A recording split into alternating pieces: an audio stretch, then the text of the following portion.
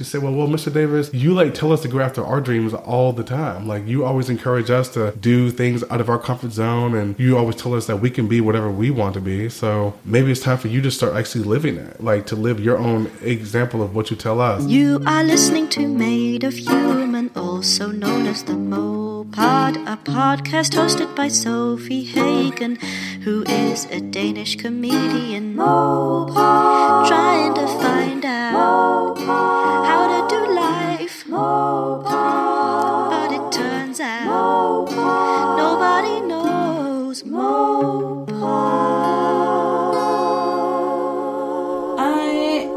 I'm excited about this episode, which I'm excited about all the episodes. You know that by now. And you teased me about it already, so I know. But I am very excited because Kelvin Davis is he's American, you know? He's happy. He's seemingly happy. He's very upbeat, very intelligent, very warm. You may also know him as Notoriously Dapper. He's a model, a blogger, an activist. He describes himself as a body-positive gentleman. And, we get around so many things, and I really, really hope you enjoy it. Also, go follow him on Instagram. Is it grid? Do you say grid? His grid is, what's like a cool word? It's great. That's not good. I want to say something cool and young and hip. It passes the vibe check. Oh, this is embarrassing. I've really turned old now. I'm sorry. God help me. Now, can I just a little shout out, if you're out there, the person who saw a story that I put on Instagram of me saying, I'm just going to watch this new TV show now, and then you commented, and then you sent me a private message saying, oh, that person turns out to be bad. Would you mind just go and fuck yourself? Would you go fuck yourself? Because I now have to watch hours and hours because I have to finish the series, even though I know exactly what's going to happen because you told me. Can we just, in general, can we agree? I know the internet is like I'm kind of joking about my seriousness of this. I am annoyed, but it reminds me of a bigger thing, right? The internet is this. I think it's very easy to feel like you're alone on the internet, right? You know, I can just message or it could. What's the difference between a real person and Alexa or Siri, right? So, but I think it's a community. No, it's a community. We have to think about it as a community. You know, you're not alone on the internet. There's a lot of other people there. I've seen people, friends of mine, post things that are really nice and kind and unconfrontational, non-radical, just like very nice messages, and then have people in the comments lose their shit for no reason. And like, I'm not saying people calling people out and stuff, because that's obviously very, very important. But I've had people just be like, this does not apply to me, so fuck you. And I get it, but I think if there's anything that can change here in 2020, could it be that we start to think of the internet as a community? And obviously in a community, if a Nazi walks into our community, we punch him. That's fine, right? I'm not saying that. It's not me going, we should all be nice to each other. I think it's about saying, I will do what's best for everyone, particularly people from marginalized groups. I will not just do what's best for me. You know, this person has not seen this whole TV show yet. Maybe I will not tell her the ending. Huh? How about that? How about that? I'm just really mad. Anyways, I'm on tour soon, where you can come and ruin my dreams to my face. I'm not sharing with the internet anymore what I watch ever. Just that you have it. So don't even bother asking me what I'm watching. I won't tell you. I don't trust you anymore.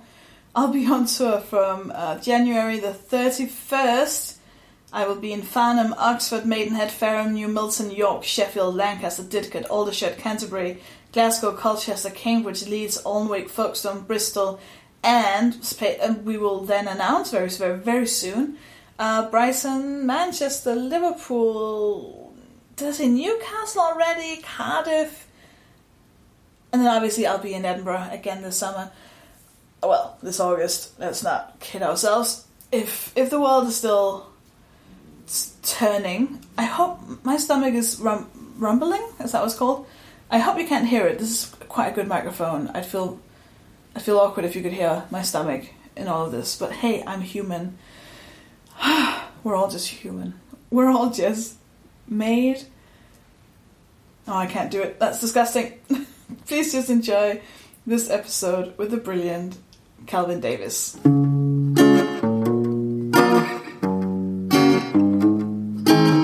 So, for people who might not know who you are, do you want to introduce yourself? Yes. My name is Kelvin Davis, and I am the founder of Notoriously Dapper, which is a body positive menswear blog that I founded over in the States in about February 2013 after a bad shopping experience.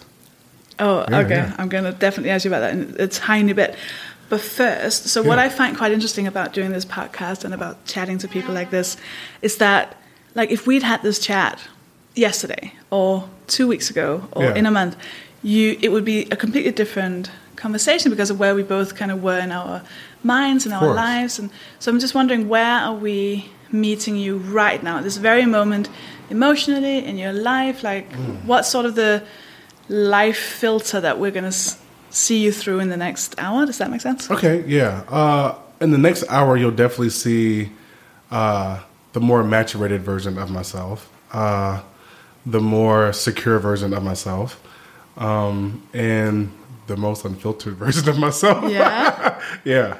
Why? Because, like, once you get, like, I mean, I'm 32 now, you know, so, I mean, I maybe have, like, a good 40, 50 years left, and I just feel like, I mean, life is too short to, like, you know, not say what you need to say or say what you want to say or do what you want to do, so I'm just like, fuck it, just do it, you know? Yeah, and you woke up this morning just like, I'm just gonna... Yeah.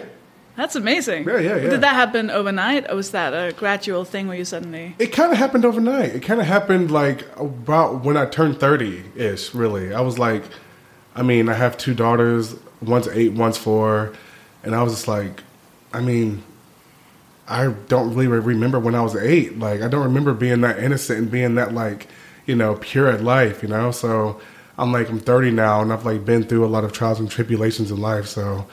It's at the point now where it's like I have to like live that and own that in order to make a better life for myself and my kids, you know? Does it change something to have, like, I feel like when I hang out with kids, like when I have friends who have kids and I hang out with their kids, I get so introspective and I'm always like, wow, I keep imagining myself at that age. I kind of try to relate to this like joy and the innocence and all these things that I don't necessarily have in my life anymore because now I'm like all adult thinking about rent and stuff. Yeah. Was that a thing for you when you had your children?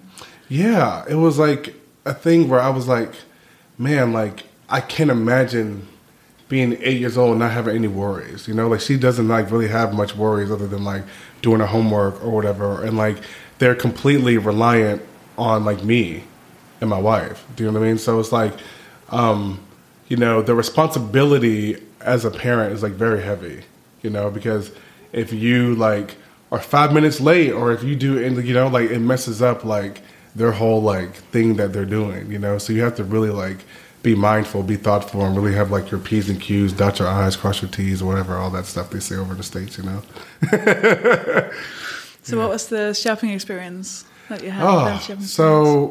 I'm not going to say the brand because, you know, they're a pretty popular brand over in the States and I don't want to like blackball myself, but it was a popular menswear brand that started selling women's clothes as well.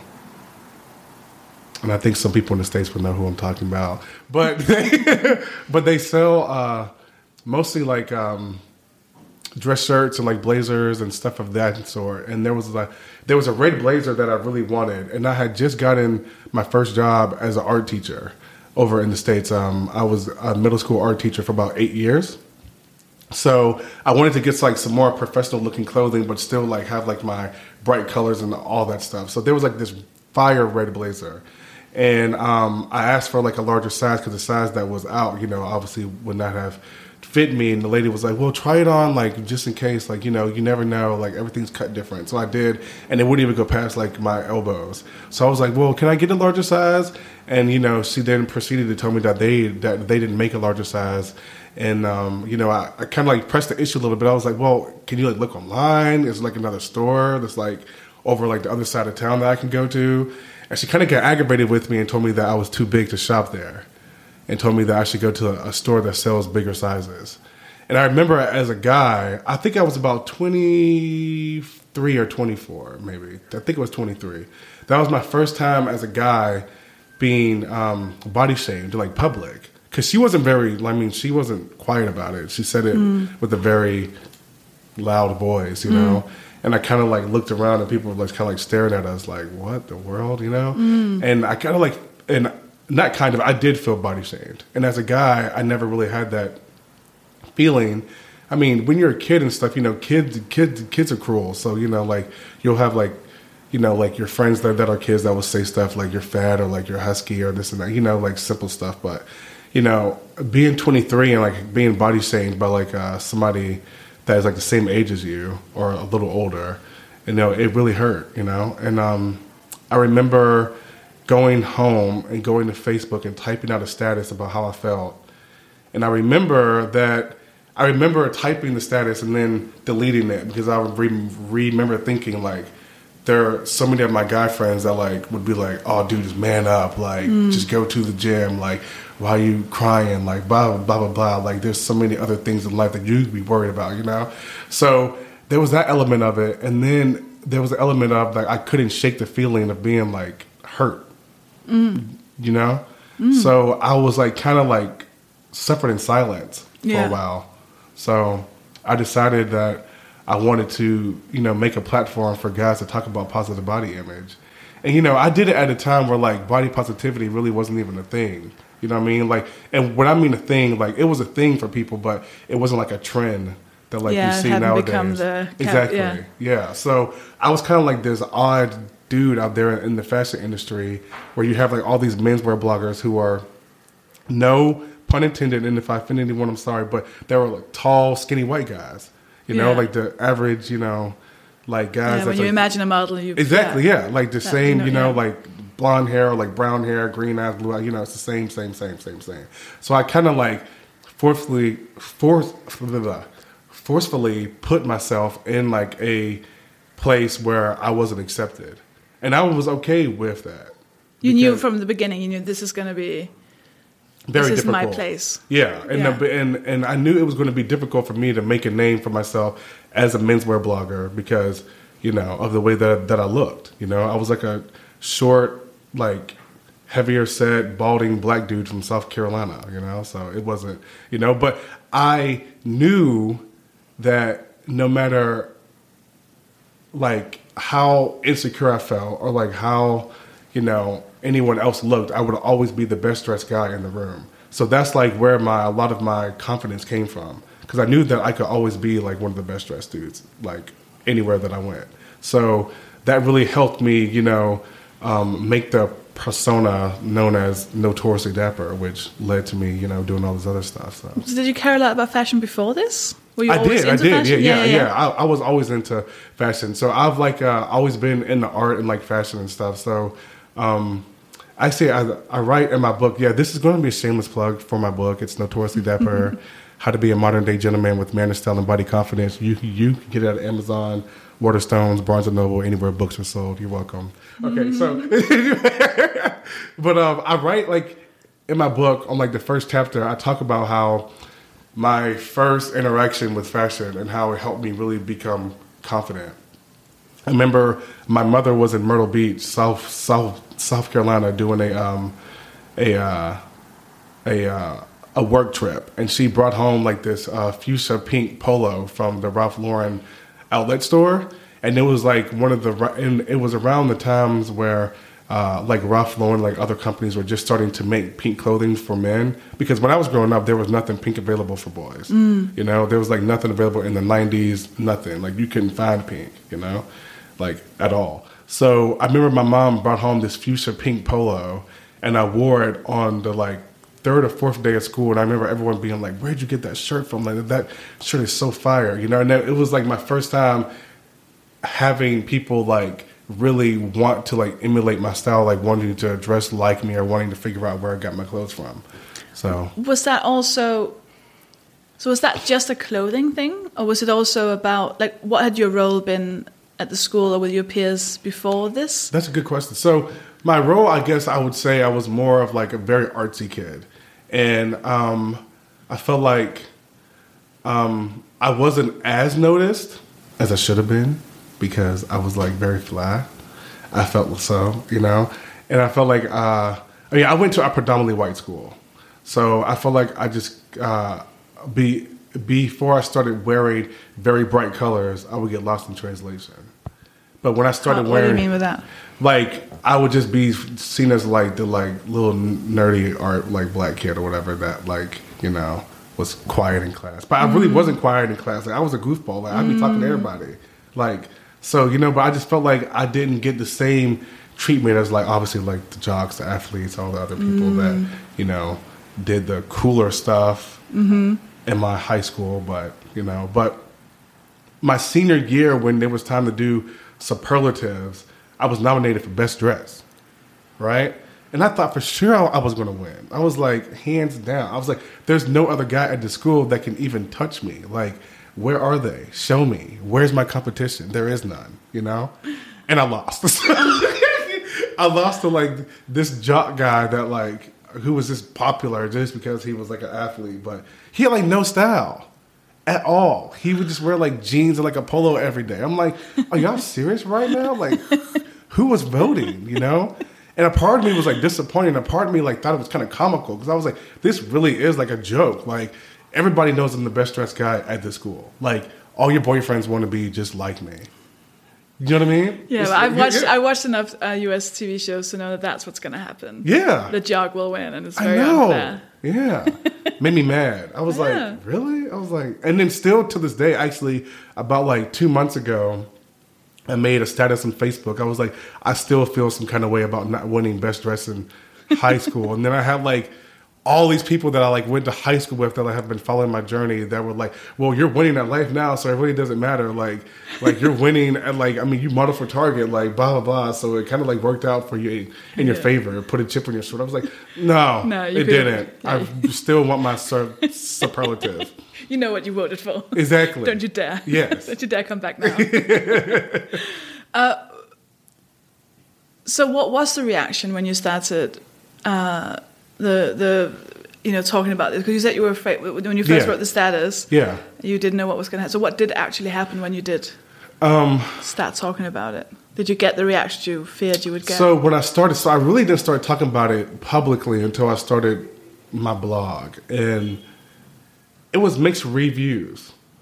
I would say I got a lot of support from women, obviously, because a lot of women, you know, knew how it felt to be body shamed. They had a lot of empathy towards that, you know, where like a lot of guys who may have been through it, but the toxic masculinity didn't allow them to want to have compassion or reach out and be like, yeah, dude, I feel the same way. Like, thank you for making this platform so we can talk about this kind of stuff. Instead, I would get messages from like, I call them dude bros because they're always like, dude, bro, dude, dude, bro, you know? But they're always like, why don't you just go to the gym? Or why don't you try some hydroxycut? Or dude, like, I drink this like tea that has like this like chemical stuff in it and it helps me like raise my heart rate and like I lose like blah, blah. I'm just like, oh, great. I want to try none of the above. You know, I would actually like to try living in a world where I don't feel insecure because of the way my body naturally looks, you know? So I would say about 2 years into it, around 2015, was when people started kind of to get the message. because it was when like the women's movement was starting to pick up. It was starting to get some traction. It was like becoming like a really significant trend. And I remember a lot of people were curious if this stuff just existed for guys. So just naturally, based off of curiosity, I became like this internet sensation because people were just looking like body positivity for men, and whenever like you would Google it, my blog would just come up, you know? So then I would get like a lot of hits on my blog, and then I would get like people would start following me on Instagram, and then I would have publications reach out to me for press, and then it just went from there to this and this, and I went from being a middle school art teacher to being an author and a model, and now doing this podcast with the beautiful Sophie Hagen, you know? Yeah. So, you know, it's like, it's crazy how like the years of this has changed not only the perception of the way people view their own bodies, but the perception of the way media can sometimes relay, you know, body positivity, you know? And your own body image, your own thoughts about your body, is that something you've struggled with before the shopping incident, like when you were a child? For sure. What's your, I don't want to say the word journey.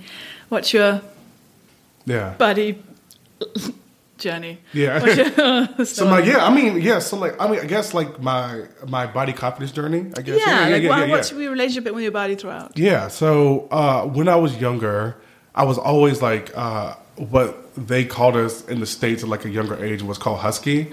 Okay, and there was a husky section that was made for kids that, you know, were too big to fit into the kids' clothing, but they were too small to fit into the adult clothing. So they had like a middle ground called the husky section. And was it called that? Was that the name of it? It was. I thought husky was a dog. Yeah, I know, right? So, is it? It is. Yeah, I mean, a husky is like a dog. Yeah, so. Yeah, but they called it like the husky section to like relay to like, I guess like it would be like the equivalent to being like a plus size section for women. Yeah. But it was like a husky section for boys. Okay. So it was like really marketed from like ages like 9 to like 13, really.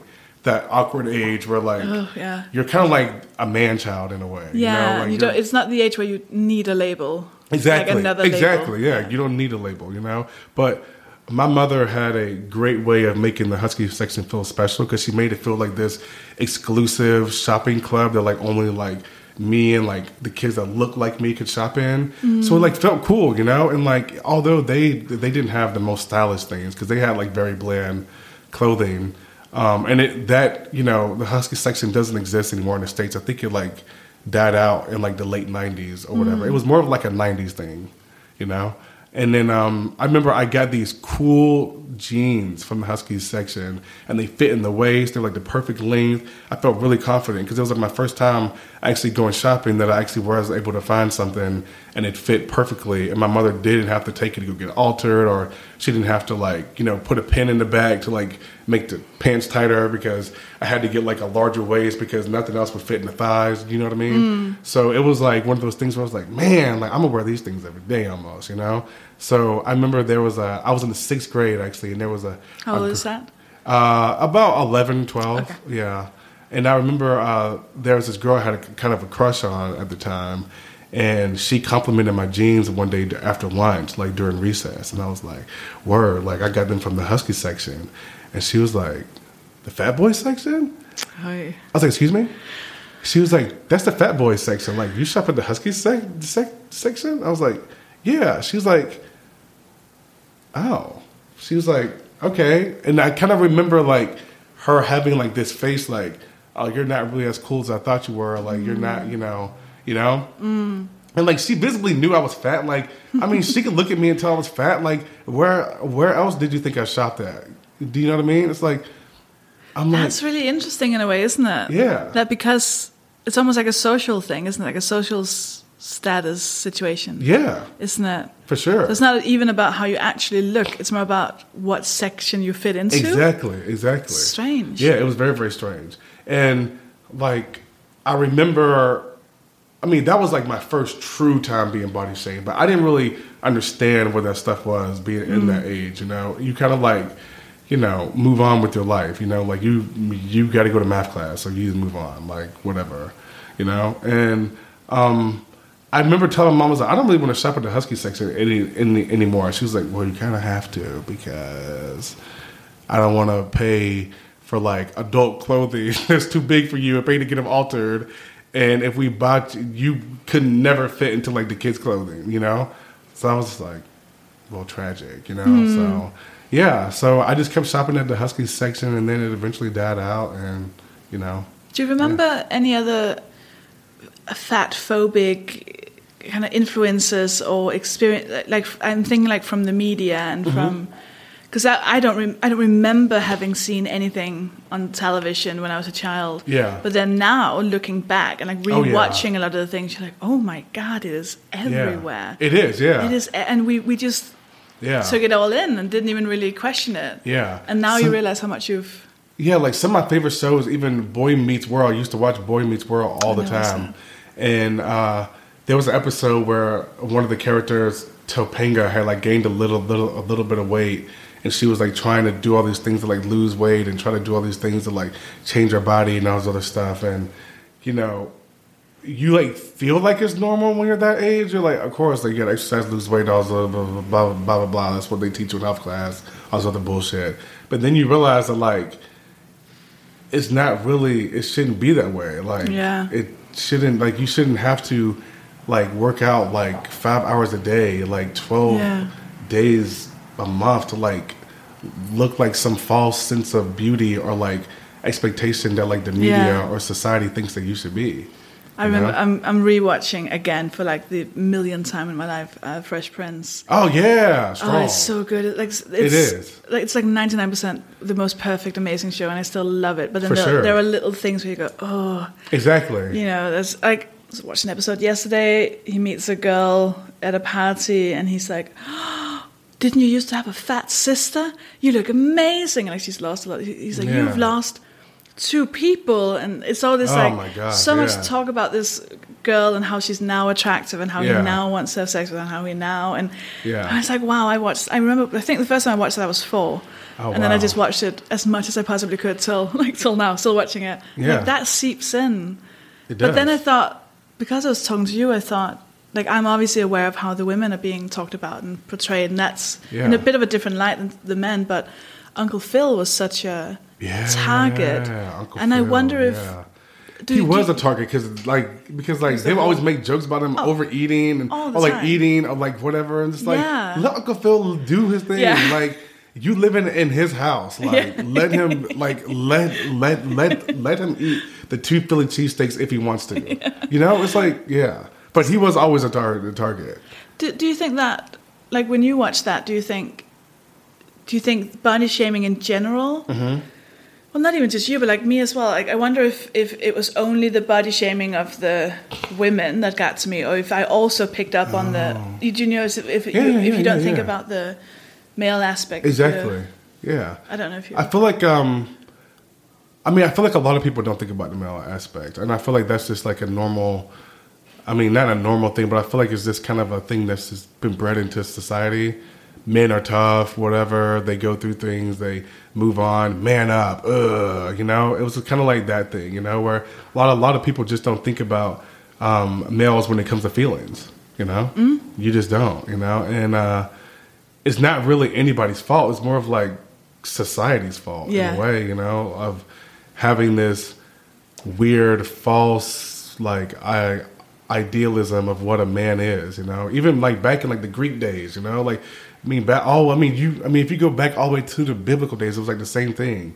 Men, like, like, man up, like, you're strong, like, lift these things, like, you know, it's all about that, you know. So like, they didn't really care about how men felt then, you know. So a lot of people really don't care about how men feel now, but I think it's becoming more of a topic because of the fact that if you look at the majority of mass shootings over in the States, the majority of the mass shootings that happen are committed by like white men or just men in general. Usually not men of color, but they're usually just like white men. And, you know, and then people want to talk about, you know, the guns and mental illness and this and that, but like nobody wants to find a solution as to why these men don't feel like they can verbally talk about how they feel. Because, I mean, if they felt like they could talk about their feelings, maybe it could have saved a couple folks' lives.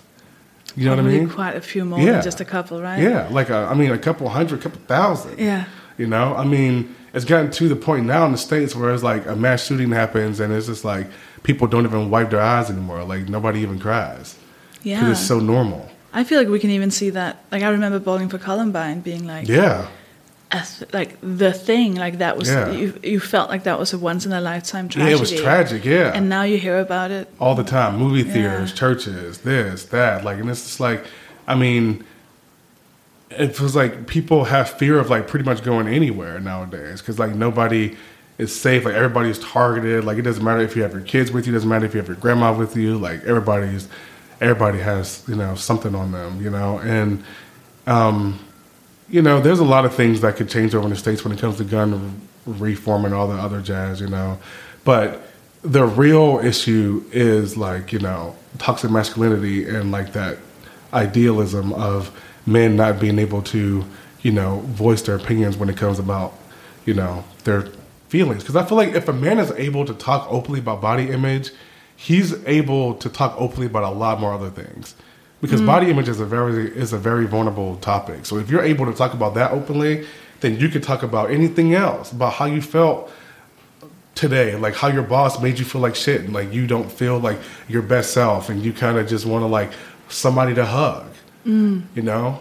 But no, you want to be a man and you want to grab a gun and you want to go to the gym and do all these things and be violent. Like, nah. Like, you need a hug. You know? Like, you need love. Like, you need something to make you happy. Like, you need to go to see a movie. You need to go, like, you know, watch your favorite film. You need to, like, draw. Like, you know, to find something else to, like, deplete that, like, that animosity that you have. You know what I mean? Yeah, animosity is a good word. Is it that? Is it also? Is it how much of it you think is like self-hate and? There's a lot of And self-hate. just- Well, I don't know if there's much self-hate with white guys. I don't know them because I'm not a white guy, so I mean, I can't speak. They So seem they're- quite confident. Yeah. I mean, over the state, I mean, they seem like they know what they're doing, you know. But I feel like with men of color, I feel like there's a lot of self-hate with men of color because, you know, there's a thing over in the States. I don't know if it exists here, but with people of color, where if you're light skinned, you know, and then you have like the dark skin, Like so they call- colorism. Yeah. that's- It's kind of like colorism, you know. So you have like people. I mean, even when I taught at like a predominantly black school, and I would even see the colorism in my classroom, where like darker skinned girls would not like the girl because she's light skinned. Like she doesn't know anything about her. They could have just as much as in common as you know, as her. Like they probably come from the same circumstances, you know, single parent homes. They probably, you know, come from the same, you know, area. They probably even live like in the same block, you know, ride the same bus and everything. But she doesn't like her because she's lighter skin, you know? Yeah. And I feel like that sometimes drives a lot of people of color to have a little bit of self-hate because, I mean, we're not looking at, you know, this person as being like, okay, they're lighter skin, but they're still just as beautiful. Like, I'm just as beautiful too, even though I'm darker skin, you know? And why can't we be friends? Well, it's internalized.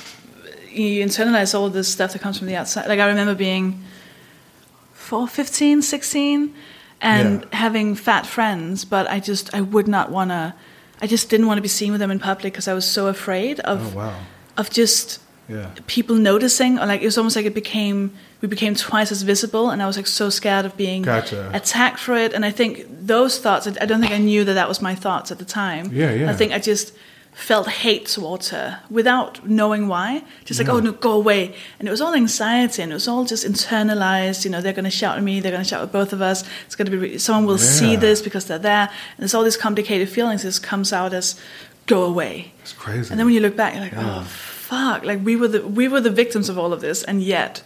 You know, we turned against each other. And we turned it against ourselves, and you know, it became self-hatred instead of anything that's constructive. Yeah. And there's I forget the guy's name, But there's a popular Klansman over in the States. He's dead now, but he was popular back when the Ku Klux Klan was like really popping and all that stuff. But he said on a video, he said that the black male is the thing that he treasures the most. And the guy that was interviewing him asked him why. He was like, but you're in the Ku Klux Klan. Like, why do you treasure the black man the most? He was like, because we don't have to kill them. They kill each other. Wow. And I was just like, holy shit. Fuck. And then it like dawned on me. I was like, holy fuck. I was like, he's like completely right. He was like, he like doesn't have to like, he doesn't have to go out and like want to execute black men or this and that. He was like, we kill each other. Like, we really do. Like, over in the States, like, black on black crime is like all the time. Like, we kill each other all the time. And what's crazy is that we kill each other more than you have like the innocent like situations where there was like, you know, an unarmed black teen and there's like a white cop that shoots him and kills him. There's so many black kids that die at the hands of other black men, and nobody else talks about that. Like in Chicago, it happens all the time. You know, it happens all the time in like bigger cities in New York, all this stuff. And like, it doesn't make the news. Like, nobody ever really cares enough to talk about it. But if, you know, a cop, you know, were to shoot an unarmed teen, you know, and he kills him or whatever, it'll not only make national news, but it'll make almost international news, you know? And it's like a fight where all black people get together and we're trying to fight to stop this. But it's like, we also need to fight to stop that because it's racism and it's like, that's just as terrible. But what's just as terrible is that when somebody that looks like us murders somebody that looks like us over drugs or money or because we have a disagreement. Do you know what I mean? So that was really powerful to me. And I remember watching that when I was about 21 years old, and I watched it because like one of my friends posted it like on his Facebook or whatever, and he was like, "Yo, this shit is crazy." And I remember watching it. I was like, "Wow!" Like this dude literally just said he treasures the black man because we fucking kill each other. That is crazy. And he was like a grand dragon of like the Ku Klux Klan. He was like this notorious like person who probably did how much stuff to black folks like back in the day. You know, like who knows, you know? But he was like, they kill each other. Like, there's no need for us to like go out and try to like harm them or, you know, try to rally and try to show off our hate. They hate each other. And it's sort of what all not to in any way diminish that, but it is what all discrimination and bias and racism, sexism, homophobia, like it kills. It's very you know, it's not even an exaggeration. Of course. And it's the same, you know, body image stuff like that makes teenagers, you know, kill themselves or starve themselves until they get all these illnesses. Or, of course. You know, all these studies they've made where they study the reaction, your physical reaction to being discriminated against, so to experiencing, you know, racism and homophobia. Yeah. And you could, like, the body goes into like a panic mode, which gives you stress, which leads to all these illnesses. And it is a thing where these, for sure, being treated like this, kills you. And like toxic masculinity is like up there amongst. Yeah. And like a lot of people talk about, you know, the white toxic masculinity, and that's like a huge issue all in itself. But there's also black male masculinity that people don't talk about. Yeah. You know what I'm saying? They're like, a lot of people don't talk about that. Like, especially over like in the States, like a lot of people don't want to get real with it. Like, but I'm real with it all the time, especially when I taught at like a predominantly black school. There was a point where about my second year, I started coaching football there, and I became the head coach. And I remember my art classes literally switched from like 50-50, like half boys, half girls, to being like all boys. Like all of my football players wanted to take my class. They wanted to take the coach's class. Like they wanted to take art. So I would literally have like I would teach about 6 classes a day. I would have 4 out of those six classes be like predominantly male and predominantly kids that I coached after school. And my whole aim was to not only teach them art, but was to teach them love and kindness, and to teach them compassion and empathy, and to teach them all these things that maybe, they won't get a chance to learn because they may not have a male figure at their household, or they may not, or their views of masculinity may be completely construed based off of what their mother tells them, or based off of what their uncles or whoever tells them, So I really felt it was a big importance for me, not only as an educator, but as their coach and as their mentor, to really teach them how to love, and how to love the man that sits next to them, and understand that your love goes past on the football field, because they have no problem with loving each other on the football field, because they will block for each other. They'll help each other score a touchdown. They'll do everything that they can in order to win that game. And they show much love to each other, and they'll build each other up and give each other positive affirmations during this game. But it's like, after the game, like in real life, that stuff was little to non-existent. So I kind of had to teach that to them, and how they could use that in everyday life. So if your homeboy is like, if your best friend or like your dog is like failing math, give him positive affirmations. Give him you got to treat it the same way as you were on the field. Like, this is the field of life, this isn't, life is a game, in some sort of a way. So I will always, use that in interpretation with football. And a lot of them, it would click. A lot of them would fully understand that. And they would end up becoming more loving towards one another. And I would even have male students who would sometimes even say things like, "Oh, dog, like, that's gay. I would never do that, blah, blah, blah." They would do things that were outside of their comfort zone. Yeah. They would hug other male friends of theirs. They would show compassion, show empathy. They would cry. They would I remember there was an incident that occurred at the school that I taught at where one of my football players, he got into a verbal altercation with another male who wasn't on the football team. Kind of like a jealousy thing, wanted to put him off of his game, and he pushed him down a flight of stairs, and he hurt his back really bad. And I remember instead of all of his homeboys wanting to jump on the kid and beat him up and all that stuff, and which probably would have happened if somebody like me wasn't there to show them a different aspect of how you should treat somebody. Yeah. They all rushed to help their counterpart, and all rushed to help him and figure out what they can do to try to get him up. And they were asking him if he was okay, and they almost paid the other guy no attention, because he's gonna get his punishment. Yeah, there was no need for them to go ahead and jump on him and cause more of a scene, and them get in trouble, and the whole team is suspended from the game, and this and that. I got these hooligans that are on my team, but they did the exact opposite, which I was that was a very proud moment of me, for me. And even my principal at the time noticed. He was like, you've done a lot with those boys. I was I've tried to, and still to this day, even though I'm not teaching, I still try to do that same aspect whenever I meet a boy of color, or whenever I meet any boy really that I feel I can have a conversation with, whether it's in the school, because there's still some schools that I go in and I'll chat with the kids about life and about career choices and all that stuff, and about the entertainment industry.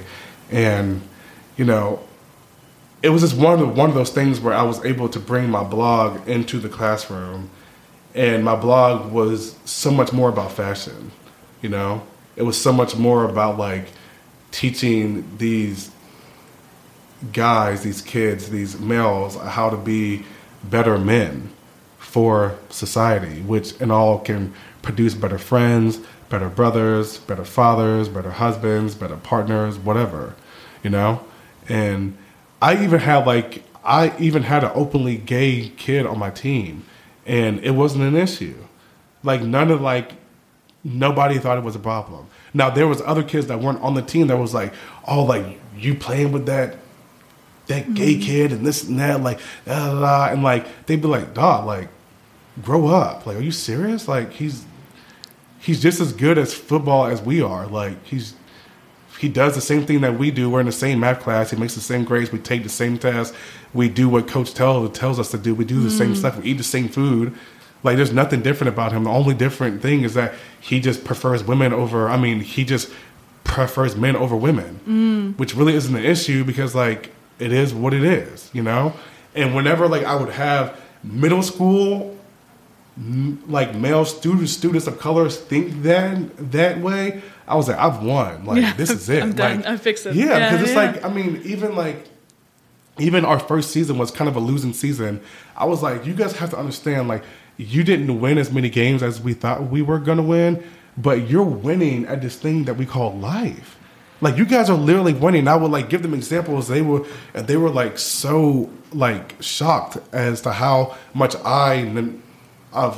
not how much they actually did, but how much I actually took notice to what they did. Yeah. How much I actually, like, would read into, like, the details of, like, what they did and like, how they would act in the hallways. They were like, coach is really paying attention to us. I'm like, yeah, I'm watching y'all. Like, for real. Like, I got both eyes on y'all, like, all day. Who taught you? My dad. Where did you get it from? Your dad? Yeah. My dad is, like, pretty awesome. He's, like, the definition of what I think a man should be. You know, he's very open. He's vulnerable. He's strong. When I always thought about being a man when I was a kid, I always thought about being like my dad, you know. He was never secretive. He was never like, man up, don't cry. He always encouraged me and my sister to voice our feelings, whether they were good or bad. He always encouraged us to, you know, really not, I guess, like, live with the heart on the sleeve, but, you know, let people know how you feel, you know. And he's a cop over in the States. He's the chief of police now at, like, a local university, so he's pretty high up in the rankings when it comes to, like, law enforcement and stuff. So he, you know, instills that in his officers that he hires too. He, like, you know, lets them know that, you know, you don't pick at these students. Like, you are here to help them.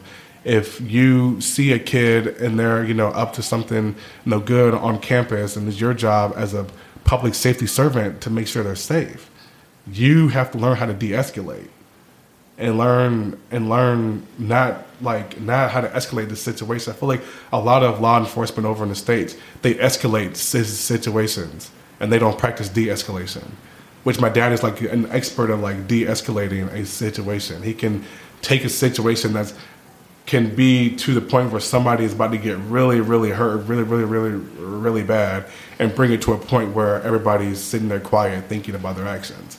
You know, Wow. He's very good at de-escalating. And Did you see him do that when you were a child? Or did you get a sense For that sure. you knew he could do that? oh yeah, I witnessed it one time at a gas station. He was off duty, and there was a dispute between, like, a homeless guy and, like, another guy. He was, like, a truck driver, I think, and they were getting into it and this and that. And my dad just went over there and de-escalated the situation. He was like, you know, like, and my dad told him, he was like, you know, I'm a cop, but I'm off duty. Nobody's gonna, you know, but y'all need to, you know, there's kids around, there's families around, there's people getting gas, there's people, you know, there's people that are visiting the city, you know. And he was, you know, and it makes people think, you know, like, why am I even arguing with this guy, you know? And it really makes you think about a lot of things. So I had a whole different outlook, even in middle school and high school, about, like, conflict. You know what I'm saying? I mean, if somebody, you know, hit me or did something, you know, we could get bad about it. Do you know what I mean? Like, I didn't mind getting physical with anybody, but that wasn't my first, like, choice. Do you know what I mean? That was never really my first choice. I mean, I could if I wanted to, you know, but I mean, that never was ever my first choice. You know? Do you still talk to the students you had? I do, actually. They actually follow me on Instagram, and they, like, DM me all the time. They love the fact that I'm in London. I'll have some of them that will DM me, but, like, why didn't you take me with you? Or this and that. Like, you're living your best life. I'm so proud of you, this and that. It's really cool because I stopped teaching in the 2017-18 school year. So about 2 years ago was my last year of teaching. I remember telling my eighth graders, my eighth grade honors kids, they were like my higher up level of art kids. I remember, and like a lot of them I taught through sixth grade, and a lot of them didn't have any artistic ability at all. So I kind of like led them to the ways, and like, to put them in my eighth grade honors class, which was a high school credit class.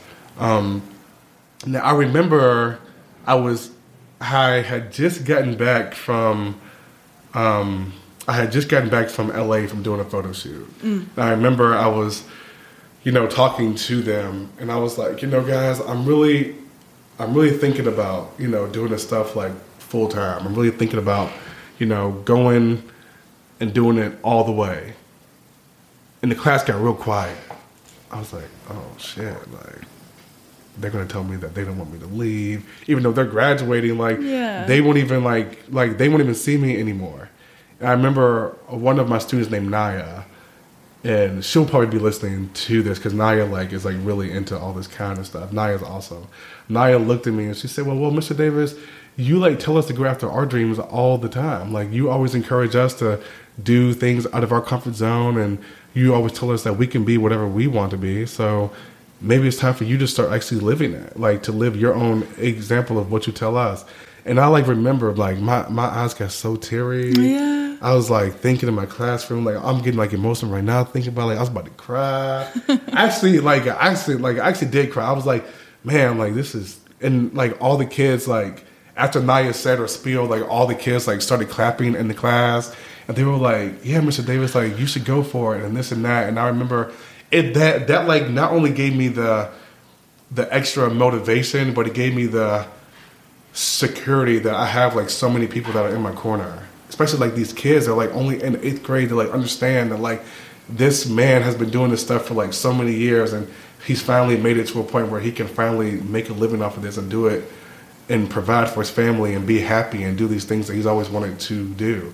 And there was a moment where I was like, damn, I'm going to do it, I remember the next week I was doing morning duty, and my principal came up to me. He was like, Mr. Davis. I was like, yeah. He was like, I got to know, are you going to come back? I was like, no, I'm not going to come back.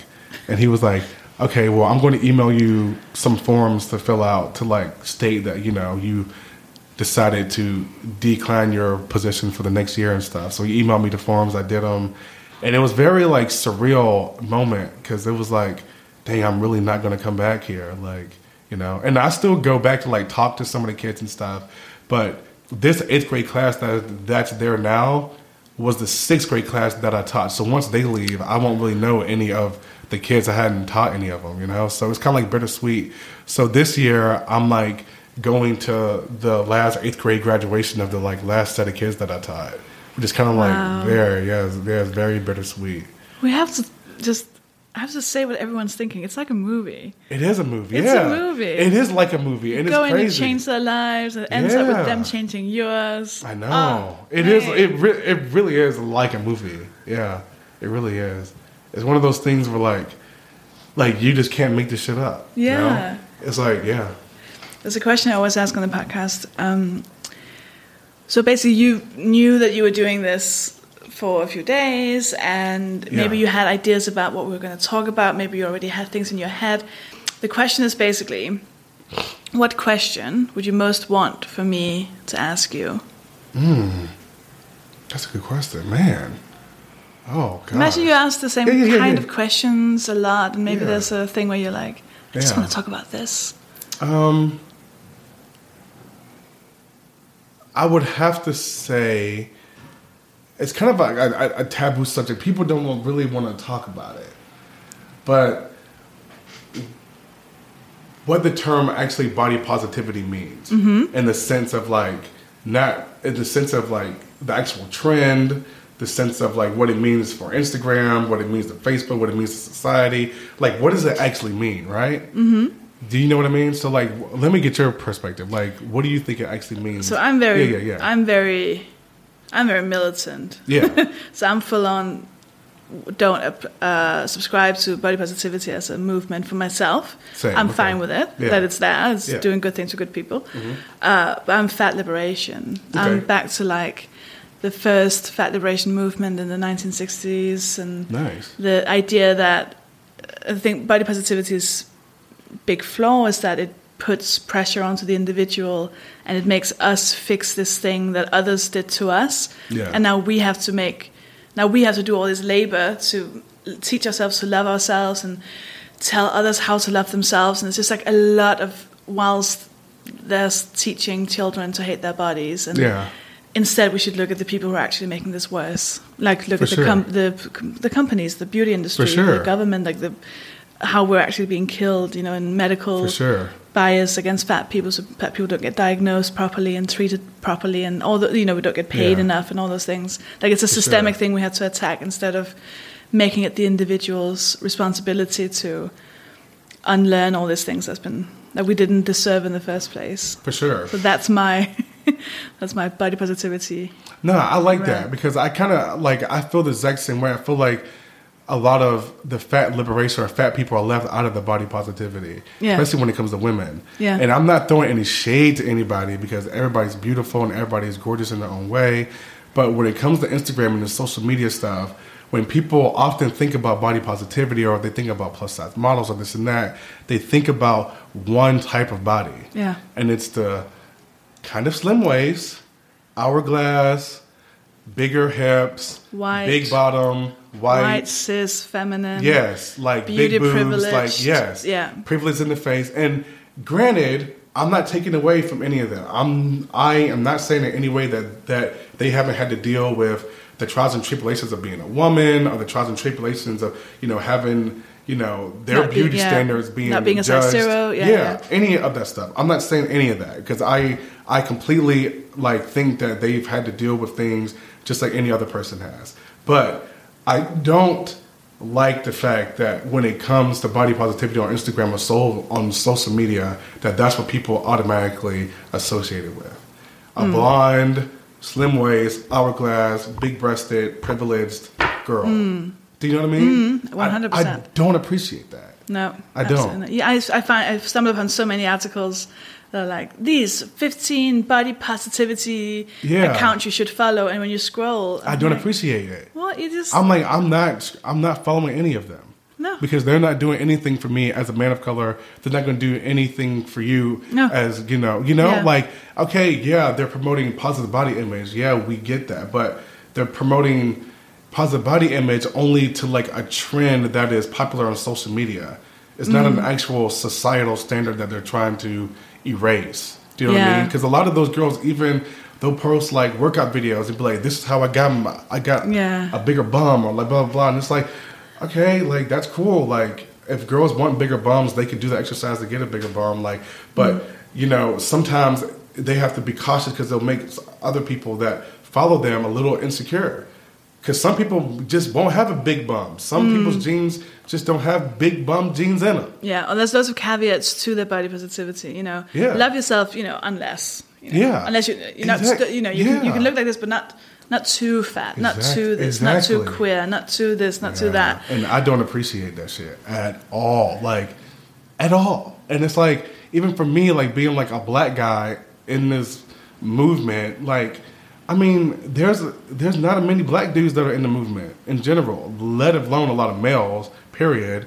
But a lot of, straight males and a lot of black males, there's not many of them that are in this movement at all, period, So I don't really find any value in some of those accounts. I mean, and I'm granted, I'm not throwing shade. I don't want anybody else, you're throwing shade, but I'm not throwing shade, okay? I love y'all, and I think you're beautiful in every way, shape, and possible. But, and there is but, I think that the body positivity trend on Instagram and Facebook is not what it is in society. Yeah, and it's not cool. But it's so lovely, right? It's buy this lotion and then your body positive, and it's all come on, pink and dancing and love your curves. And but we're not talking about all the really tough stuff, which is fat people, and especially super fat people. Yeah. Once again, acknowledging my own privilege, like I'm a size, but I'm not like when you get bigger than I am, life gets so much harder. Yeah. And they're not even included in like most fat liberation stuff. I We know. don't even talk about people where it becomes an accessibility issue, or where it becomes like physically dangerous for them to live in the world because of medical bias. And it is so. But then as soon as you start talking about statistics and the political thing, and you start saying words like capitalism and systemic oppression, and then people just go, oh, let's talk about the butterflies and the yay, love your curves again, because that's what people can sort of package into something that doesn't make them feel too uncomfortable. And that's the thing, when you look at a size 8 or a size 10 with a bit of curve, who's like beautiful but it's like body positive, people feel good because they recognize it. It's like a few kilos more than what you're meant to like, and you're like, oh, this is dangerous. But if you showed them a fat person, like a naked fat person, They're eating like, a burger, not even being like healthy, then they'd be like, whoa. I know, and it's like, come on, really? Yeah. What are you It's body like, get the positive fuck outta really? here. Or are you just like... It makes me so mad. Yeah. Like, it really makes me mad because, I mean, I like all kinds of women. And, I mean, I preferably prefer bigger women, obviously, because, like, I mean, that's just, like, my type that I've always been attracted to. I mean, my mom is a bigger lady, and I grew up with, like, bigger women, and, you know, it's just, like... And I've just never seen being big or being fat as, like, a bad thing. I don't know. I mean, I've never looked at a woman and been like, oh, she's fat. Like, nah. You know what I'm saying? Like, that's never happened to me, like, ever. You know what I'm saying? I may be like, well, I don't really like the way she styled her hair. Like, or, you know, like, I may not like the dress she has on. But, like, when it comes to, like, their body type, like, I don't really care. Like, it doesn't bother me as much. Like, I mean, and it's weird to me when people are, like, so verbal about, like, against somebody's body type. It's like, why do you feel so strongly about it? And like, what the fuck is wrong with you? I wonder if they do. I wonder how normal it is. Yeah. You know? Like, how many people like you, but who have less, I don't know if it's intelligence or empathy or whatever it is, but who, you know, enter the world like, yeah, I like all bodies. And then they watch the media and they hear their friends talking. They're like, oh, no, I'm only allowed to like one. Exactly. And maybe those are the guys who and they're are like secret, like, lovers of, like, all body types, especially fat body types. But then their friends are going to shame them. So then they got to act like... I wonder if those are the people, like, when I'm walking down the street and they're the ones going, I wouldn't fuck you. If you're like, whoa, I think you do. Like, I think that's why exactly. you had to shout exactly. in front of your friends. It's like, you actually want to fuck me now. I think like, that's you're all actually, you're thinking about right exactly. now. So you have to make it. Otherwise, why do you give a shit? Exactly. So I wonder how normal it is. Like, how many people have actually internalized it and do believe it and feel it. Yeah. And how many are just fighting. You know, I've been with loads of people, but I've been with people who then just wouldn't acknowledge it or like pretended, oh, I'm so drunk. You're like, you're not. Like, I've seen how much you've not had a beer for the last 7 hours. You're not. You know. He's like, like, why is this such? Why are you so? What's wrong? Like, just fucking acknowledge what you're into, mate. Yeah. Seriously, yeah. And I think it's the same with homosexuality with men. Yeah. Because homosexuality with men, I feel like women are a lot more comfortable with it. But homosexuality with men, there'll be like a guy who will like men and is homosexual and knows he has been probably his whole life. And he has guy friends that don't agree with that lifestyle. And he has to like pretend to be somebody that he's not. And then he has to be extra homophobic and like almost sometimes even commit hate crimes against gay people to prove that he doesn't like gay people when he's actually gay. And it's weird to me. Yeah. It's very weird to me. It's like, live your life. Yeah. If you are surrounded by people who you think that are not going to accept you if you truly came out to be who you are, and who you are isn't going to hurt anybody. Now, if you're a murderer or rape, okay, yes, you should, like, you're a bad person. And yes, your friends should, like, kind of, like, shame you a little bit into not doing those things because they're criminal acts and that's terrible things. But if you're doing things that, like, only benefit, like, that only affect yourself, and only benefit, like, yourself, it's not going to hurt anybody else, and you're surrounded by people that don't agree with that, then you might need to find some new friends. And people, like, I don't understand that. It's almost like, and you have like adult men who like think this way, and it's like you're not in high school anymore. Like, you don't have to have these guy friends if you don't want to. Yeah. You don't have to go out to a bar with them if you don't want to. You're a grown ass man. Like, you got a whole job. You pay your own bills. You probably live at home by yourself. Like, you're gonna let these guys that you hang out with dictate your sexuality and the way you feel about other people, or even if you're bi or whatever, or if you're trans. I want to ask you the last question. Yeah, of course. I always ask on the podcast. Okay, sure. So, you're in the delivery room, and you have just been born. Okay. And you, right now, are holding yourself as a baby. So tiny Kelvin has just been in the womb. Okay. And it's been all nice and warm, and it's just all quiet. And now he's out, and there's lights and sounds everywhere, and it's all very terrifying. And he's looking at you like, what the fuck? Is this life? Is this just going to be like loads of lights and sounds? Because that is like really horrifying. Ooh. He's like crying, looking at you, and you know exactly what's going to happen from that moment on until this point in your life. Oh. And you can't change anything, right? So you can't give advice, you can't tell him to do anything differently. Everything's going to happen exactly the way it's already happened. But he's very scared about what all of this is. So he's asking you, like, what is this?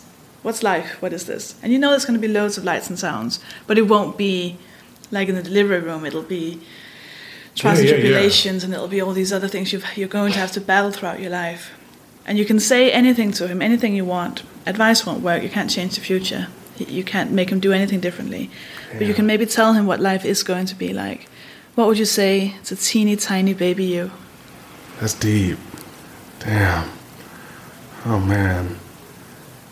I would tell baby me that, man, I would tell them that, man, that's, man.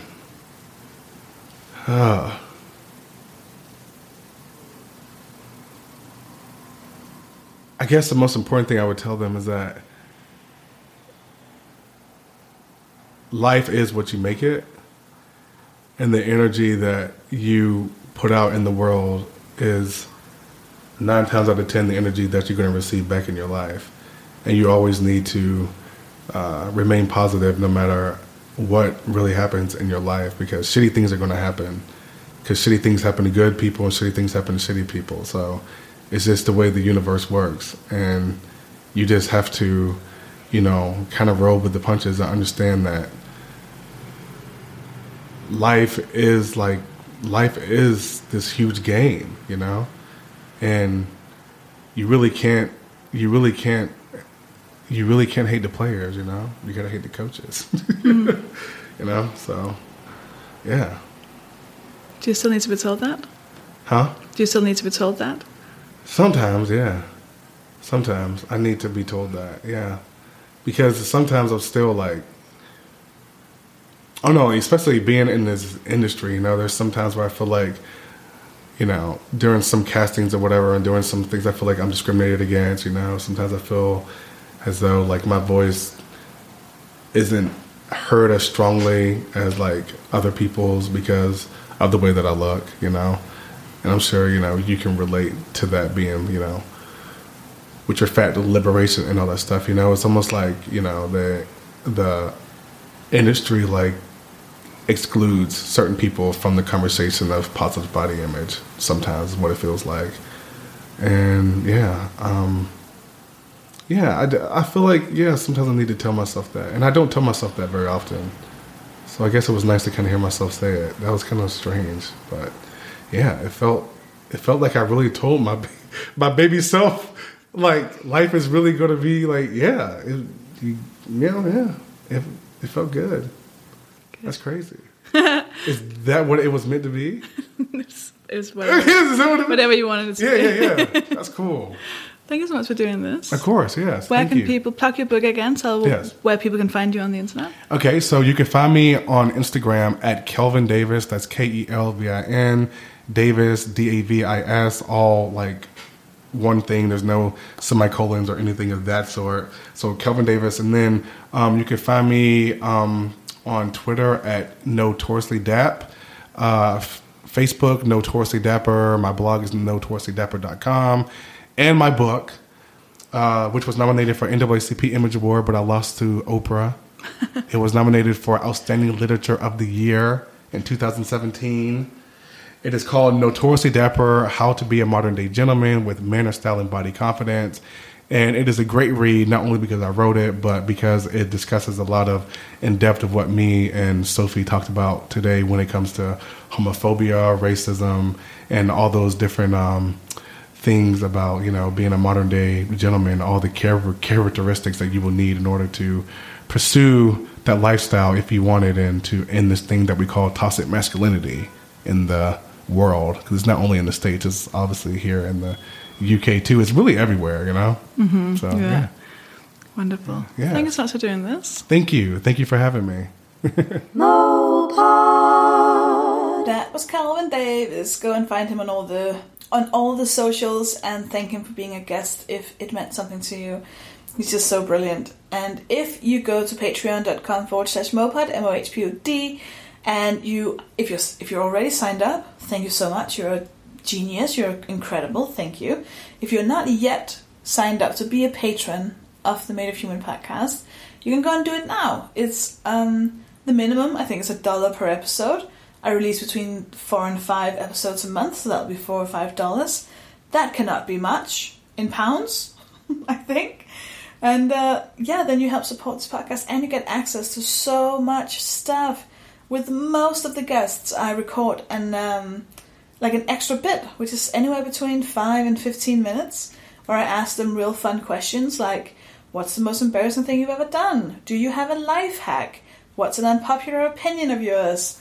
And only a few of those unpopular opinions should have gotten people cancelled. So if you love cancelling people, oh my god, sign up for Patreon now. And if you give $5 or more per episode, you're an incredible person because you're a friend of the podcast, you keep it going, you save my life, and I will say your name at the end of the episode.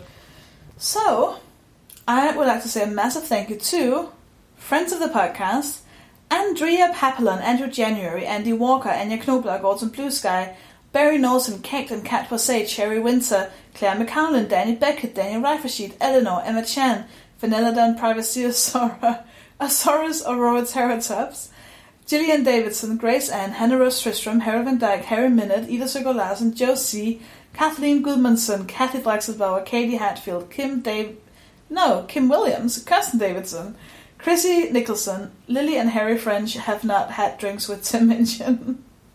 It's the period after that whole sentence that gets me. Lily and Harry French have not had drinks with Tim Minchin, period. M-Maeve Houlihan, Maury Fraser, Megan Roberts, Tiggerific, Paul Swaddle, Perpetual Motion, Pierre Feneux, Rachel Evenheim, Rachel Furley, Rachel Phillips, Ragdoll, Ryan Rivers, Robert Knowles, Robin Cabell, Russell Hughes, Sarah Ferrer Igerset, Sarah Allett, Sarah Brazel, Sarah Plumer, Susie Tyler, Victoria Greer, and Victoria Layton. And if you don't like the idea of your name getting out there, then you can just write whatever you want, as you can hear other people already have.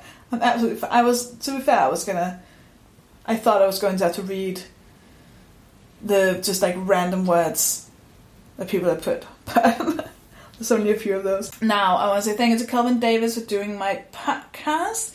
Thank you to Dave Pickering for editing it. Harriet Brain for writing and recording the jingle. Justine McNichol for the logo.